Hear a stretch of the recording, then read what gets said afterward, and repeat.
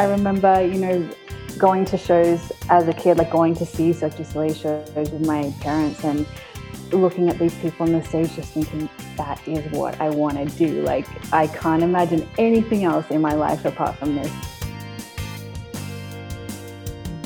I love the diversity of the team that you get to work with. I love that I have friends all over the world, and everyone that I've met in circus has just been these crazy, colorful characters.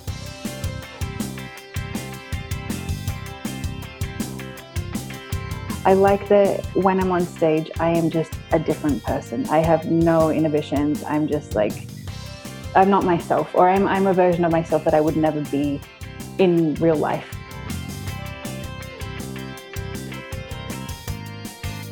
Welcome to the Theatre Art Life podcast, and hello. We're putting the spotlight on those who create live entertainment around the globe, the culture creators and the backstage masters. My name is Anna Robb. And my name is Anna Aguilera, and on this episode we'll be talking to Jessica Ward about acrobatics. Jessica is an Australian acrobat based out of Dubai. She has extensive experience in different acrobatic disciplines such as hand balancing, cerceau and aerial silks. She was the lead acrobat at Le Pearl. Welcome, Jessica, to our show.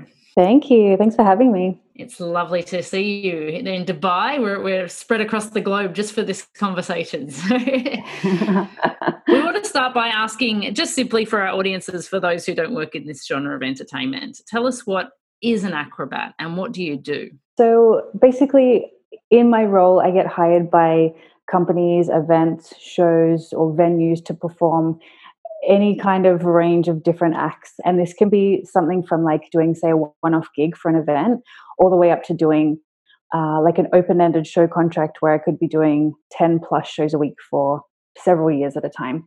I would consider myself to be a generalist, which means that I have kind of skills across many different apparatus.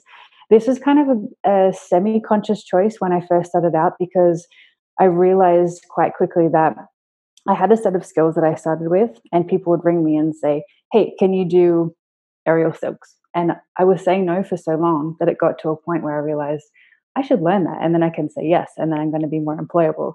So I have done like feature and specialty acts in shows in the past, but I don't think that I would really say I've invested or focused on one specific thing enough to say that that's my sole thing. So yeah, I am what we would call a generalist. And you're from Australia, so how did you get into acrobatics in Australia, and how did you get into the industry? Obviously, you've got quite a credible list of shows under your belt, and like you said, under different roles and different positions with different companies. So how did you start out?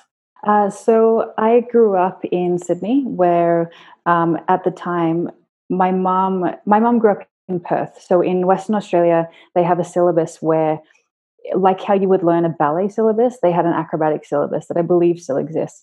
So this is like kind of, if you see an old school contortion kind of film of how they do like bent back handstands and everything's on hard ground, there's no apparatus, there's no mats.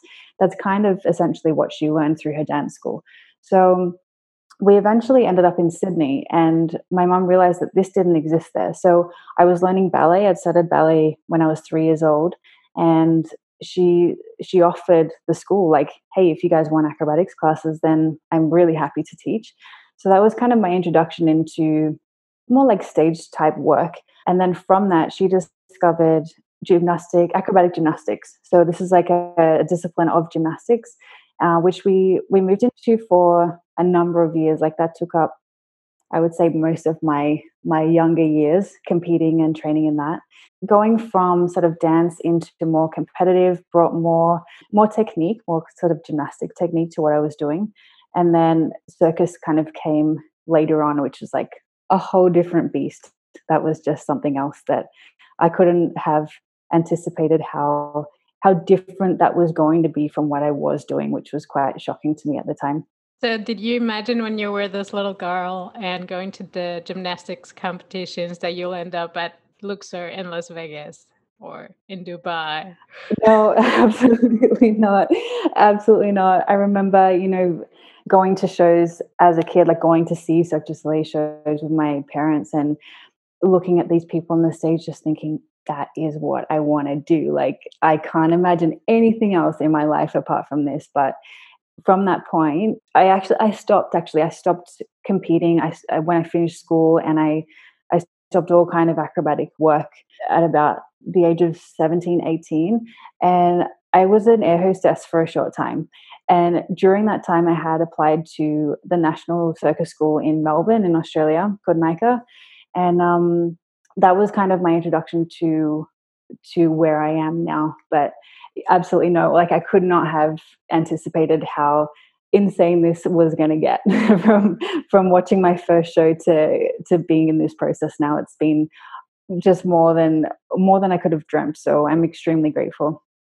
So you went to NICA, and then you started auditioning for shows or roles. Like, what was your first sort of paid gigs? So once I graduated from NICA, I was I guess I was at a lucky point in time. Like, there was this bursting gig scene going on in Melbourne, and my family was still in Sydney at the time. My dad was a Qantas pilot, so it was super easy for me to jump between states and just take any gigs that I could get. So I was doing some kind of like side work, like working in cafes and retail, just trying to like keep my head above water when the season was off for gigs. But during that time, like, it was a kind of a weird realization that I had after finishing NICA, that I kind of felt like I had it all going on, like I had a degree, I'd had a bunch of training behind me, and I was ready to go and ready for anyone to hire me. But it didn't happen as quickly as what I wanted it to and what I expected it to. So the gig scene was great for a bit. And then when that started to dry up, I had applied for more shows and gigs than I could count, and gotten so many rejections and so many just like knockbacks where I was thinking, this is never going to happen for me.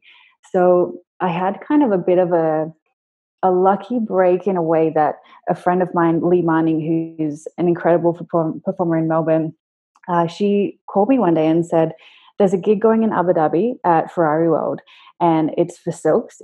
I can't take it, but if you want the email, I'm going to give it to you and you can apply.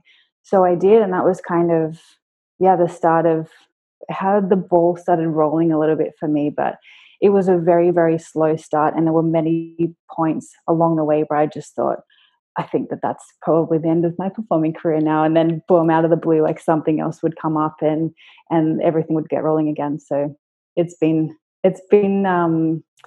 unpredictable. I'll say that much. It is such a volatile part of the industry that we work in, because we're all gig people, but your particular ability to take a job is not only your capability of doing it, but are you the right look? Are you the right look? Are you the right height? Are you right for the show? Are you in good fitness and health? And there's so many other factors that weigh into your eligibility for that role, right? And then you're by nature generally a creative person, so you might get on a good show, but then you're going to be on it some people are happy to sit on the same show for 10 years and other people are not. Do you see yourself as a person that likes to do, even if I know you've done some shows that are maybe toured or Le Pearl exactly, but do you find yourself somebody that wouldn't stay 10 years in one particular show, that you want more variety? If you had have asked me this probably 5-7 years ago, I would have said, no, I want to just like go for 6 months and do temp contracts and jump around the place, and I want to experience it all. But now, like, I think I've realized that I'm 32 now, so that is at a point where, like, I've done the gigs, I've done the jumping around between different jobs and the instability of that. So suddenly that's feeling less attractive to me. So I think I like the option of being involved in something where I know I'm getting paid every month, even if it's a year contract, and then at the end of that year, I can re-sign, I can move on. But the instability is starting to bother me a little bit, and I think now, like, officially being between jobs again, it's kind of refreshed that feeling of just like, okay, like, I've got to get my hustle in again and get this happening. And I think the other part of it too is, like, I'm 5'6", which is not particularly tall in the real world, but in acrobatic world, that is like a giraffe. Like, I am so much taller than most of the girls that I work with. So that can be a real setback for me when they're looking for like tiny little girls to throw around at maybe like 5 foot nothing. And it doesn't matter how good you are. It doesn't matter how nicely you can point your feet or how neatly you can do a trick. if you are above 5'1", you're not going to get the gig. So I think for me now, like if I can find something that I do enjoy, like I love being creative. I love having some flexibility in how much I can contribute to what I'm doing. But it comes to a point where it's like, okay, I think I would rather the security of holding on to something great than to let that go and be bouncing between things that I feel like I'm an awkward fit. I've done well for myself, but I'm somewhat of an awkward fit in many ways. Your last role, you were the lead acrobat, and you were in charge of training people and developing acts or modifying acts as needed. Do you see yourself going more towards that, like coaching direction, maybe, or an artistic direction, or just moving on? Yeah, it's a good question. I think I would be really interested in kind of an act development type role if I could ever find one in the future. I was extremely lucky to have the opportunity to create an act for Lapel that was an idea that I had, that I pitched, that we got to do it, and I got to perform it for Franco Dragone, and he approved it, and it was just this kind of moment of like, this is insane, like this, I can't believe this is happening. So I was able to perform the act in the show, but on top of that, able to train two of the other girls to back up the number as well. So I've loved teaching people who want to learn, and people who have not even necessarily a base of skills. Like I love teaching professionals, but people who want to learn, like that's the big kicker for me. So yeah, I think through that experience, it has drummed home a little bit that if there was a position like that I could develop work, acts, and different apparatus with people on a professional level, I think that would be incredibly interesting for me to experience or consider for the future. So you're wrapping up your Middle East experience right now. How do you feel? Like you started in Abu Dhabi and right now you're at a point in Dubai where you might be shifting a career, might be not sure what's going to happen, but you're leaving Dubai. So how does that feel? It feels like very uncharted waters at the moment, which is a little bit terrifying because there's been a lot of changes that have gone on here, and I feel like it's the right move for me to move on. So I'm confident in my decision. But yeah, it does bring back all of those feelings of like, oh God, like where am I going to go? Where am I going to work? I got to get in shape and start training. And what am I going to do? And yeah, it's a bit scary, but it feels right at the same time. And it's funny because like when I left Abu Dhabi all those years ago, this was like 2012, I think, that I worked there. I left thinking, wow, that would be really cool to go back in like 5 years' time and see how the city's developed and what has changed. And I was back here like a little more than 5 years later, but it was just this weird thing of like, oh my God, this is crazy. Like you just never know where the road is going to take you. So there's a seed of excitement within me that I'm quietly optimistic on what the future might hold post-COVID once we all bash through that thing. Once we bash through that. It's that is really uncharted territory. So it's a double header for you right now. Yeah. So you've also done some modeling and television and video and corporate events besides sort of the circus shows. And so how do they relate, and how are they different from each other than, working with Lapel, from Lapel to corporate shows to video stuff? How does that feel as a performer? It's got its absolute similarities and differences. I think the thing that I'm challenged by in a way that I don't particularly like, but I do think is good for me with doing one-off gigs and live TV, I feel like you have to get it right the first time. You don't have another shot at doing this thing. So there's this, I think, a need to be cool and collected and feel relaxed going into this stuff. And of course, Murphy's Law, it's never the way it goes. Like your heart's thumping in your chest and you're nervous, and because you're nervous, it doesn't go the way you want it to go. It's made me appreciate when I have had the opportunity to do longer term contracts and shows that, yes, you have one shot at that particular show, but Lapel is a perfect example. I had 700 other opportunities to get it right. So I enjoy the process of the act development. So to be able to experience that is a really nice side. I'm a bit of a perfectionist, so I think that's something that I struggle with if things don't go well, and if it is like a live TV thing or a one-off gig where I just leave thinking, oh no, like that was terrible. Like that's really hard for me to take.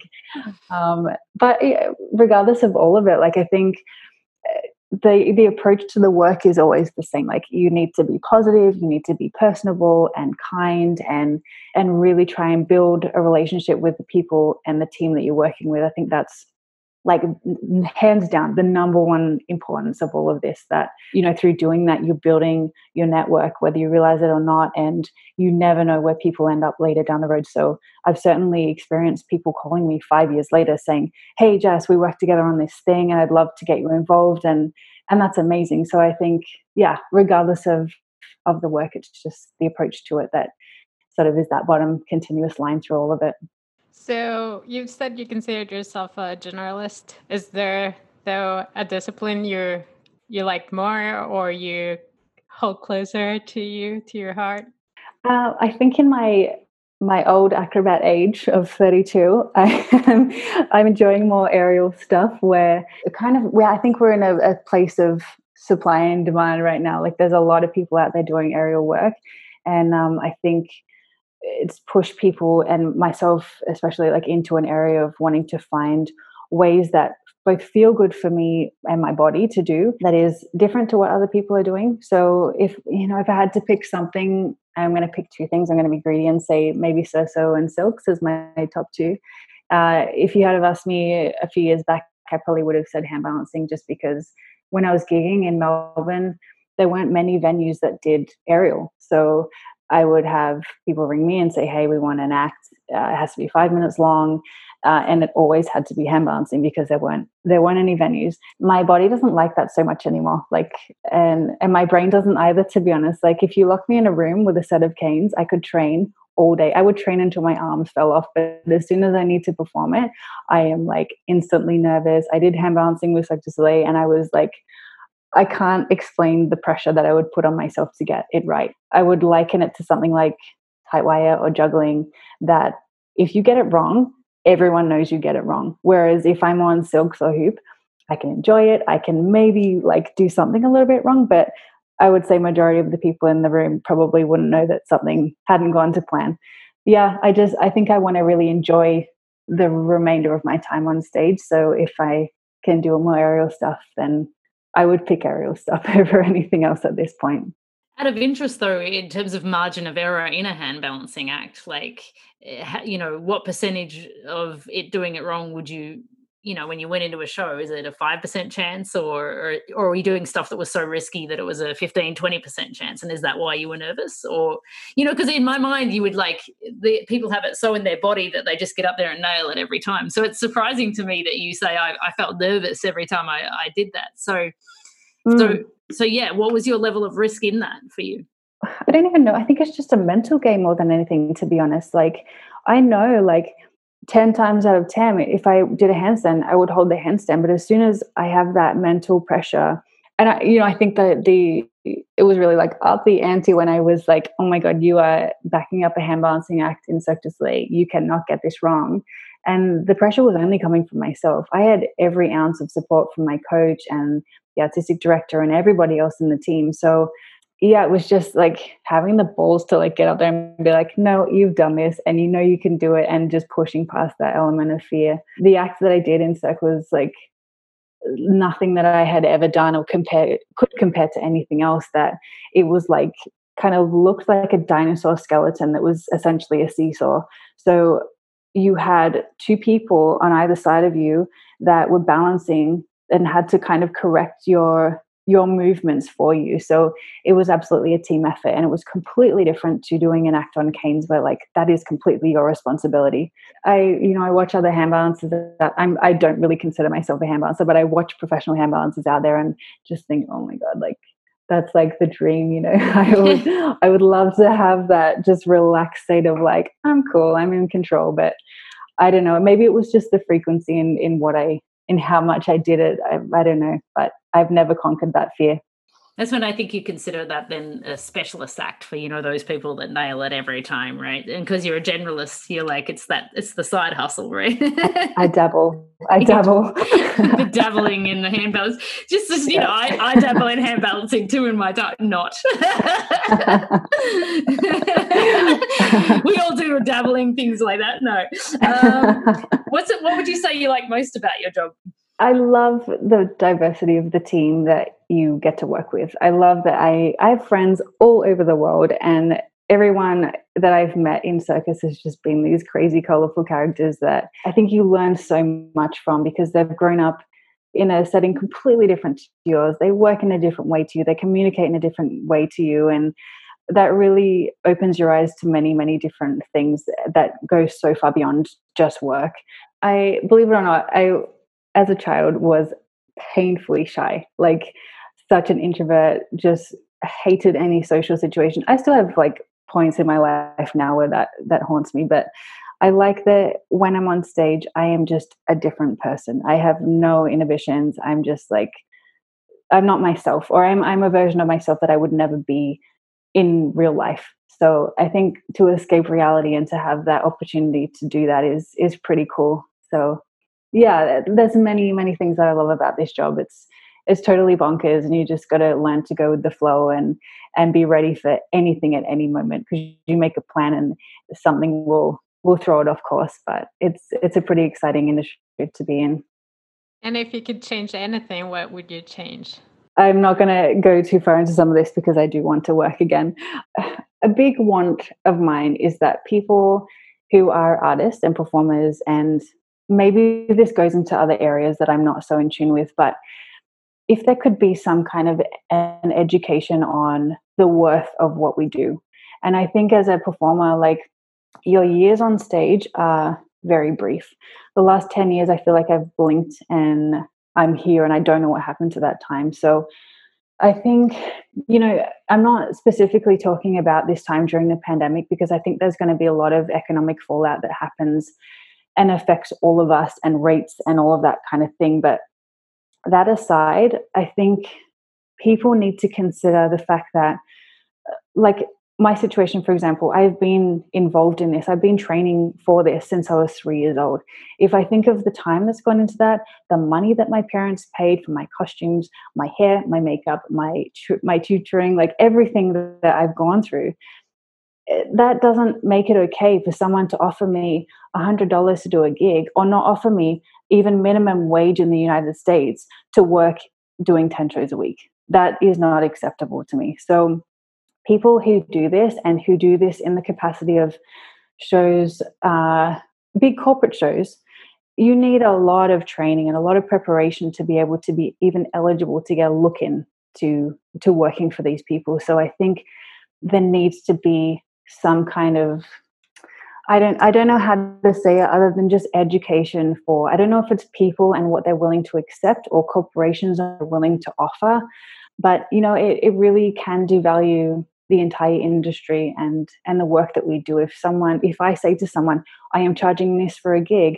and someone who is maybe not aware of the situation or the rates, or not as experienced, comes in and offers a third of what I'm asking for, it damages the entire industry, and it damages what everyone before us has worked so hard to achieve. So yeah, I think that's a really big issue that I don't know a way to resolve that, but I do think it's an issue that maybe I just feel like it's a bit more highlighted right now with the pandemic going on, and with changes and offers that I am expecting in the future that will come out of this.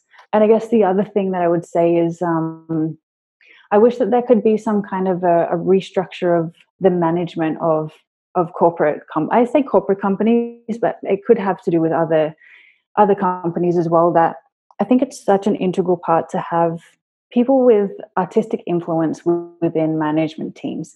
So whether that's, directors or company managers, I think we need, as artists, someone to have our backs and to really fight for us and say what's reasonable, what's not. And I think some of this, in any environment, it's not all about what you know. It's often who you know. And I've seen on multiple occasions that the fairness of the hiring into positions, and certainly management positions, are not always taken in the best interest of the people who are going to be affected by it. The artistic director that we had at Le Peau, actually, for the final, but he's left recently, but for the final half of the time I was working here, is this brilliant man that he was an artist himself. And I think the best people in management positions that I have worked with have been artists themselves in some capacity. And the closer that they have been to being, say, a circus artist or a performer on stage, the better they will represent you. So I just think that that's such an important part of being treated well and being treated fairly, and the expectation of the work. Yeah, I'm feeling a bit passionate about this topic at the moment. No, it's a very good, I mean, it's such a wonderful reflection, especially at this time. And I think that, sort of sparked something in me in terms of, I feel like that ability to manage, or an artistic person being able to be in the management realm, what I feel is, and even the payment and all things that you've just brought up, it's something that, it compounds for me into one thing. Why, when you're doing training in circus arts or training in these sort of things, do you not have modules of business management, and accounting and a management side of artistic? Because you going into the industry, it is a business, right? And so, and a lot of performers and artists don't know how to manage either themselves or work their way into management positions, and they do it by default and they learn on the job, and all of that's fine. But you're going to start off in such a better position and defend the industry if people going into the industry know how to set the bar and also manage well. So do you think that, having an earlier education on that would compound, would help the issue? Absolutely. I think that's, the root of a lot of it. And that's, my first point, saying educating people on what you're worth and what to ask for, what to look for in a contract, what is a reasonable fee for you to do 10 shows a week or however many shows a week. That's like, absolutely. Things like international tax, like all these things come into it that you don't face until you're in it and you're actually dealing with it. I think another part of it too is having people hired into positions where, dare I say, they're not qualified to be there. Maybe they have worked in entertainment in some corner of entertainment before, but somehow, maybe it is by a case of it's not what you know, have ended up jumping from one corner, skipping all of the interim work, and then they end up in management roles and end up in directors' roles. It's all detrimental. It's really difficult to have people calling the shots and telling you their expectations when you don't see that they fully know your side of it and don't see your side of it. So yeah, I think it's education, but I think it's also really hiring from a broader spectrum and seeing a full approach of like, who are we looking at here, and who is the most qualified for the job, and not who is your friend and who can you sneak in the side door. And who has the tools to defend the creative process? Because once you get into management positions, that's really ultimately what those people need to do. They need to defend the progress and the process of creativity to those people who are the money people, the corporates, the people that are doing. And that's always such a difficult role. And if you don't have the tools and resources and knowledge and expertise in how to do that, you can be the best artist in the world and the best director. But the real task is being able to explain and defend that process to the people above you. Otherwise, you will not get the time to create something magical. Absolutely. And case in point, I think looking at what has happened with Cirque du Soleil in recent months, like you had Guy Laliberté at the front of that, charging forward, and he was such a great businessman, but also had this great artistic vision of where things needed to go, and he kept a lid on how much they're expanding.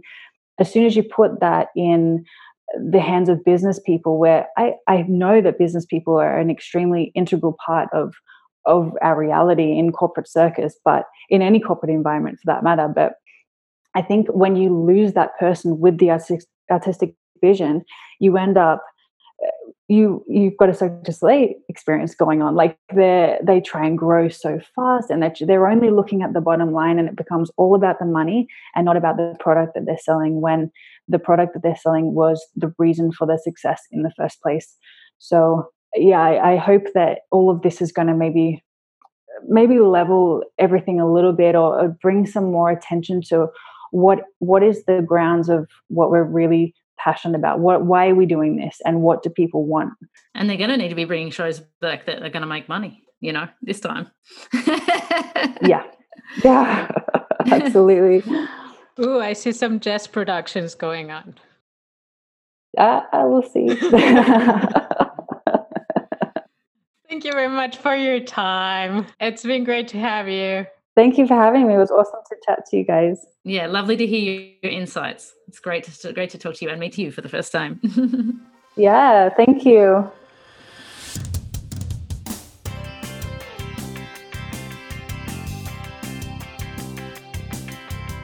Please write a review on our podcast, wherever you listen to your podcast, and let your friends know about us.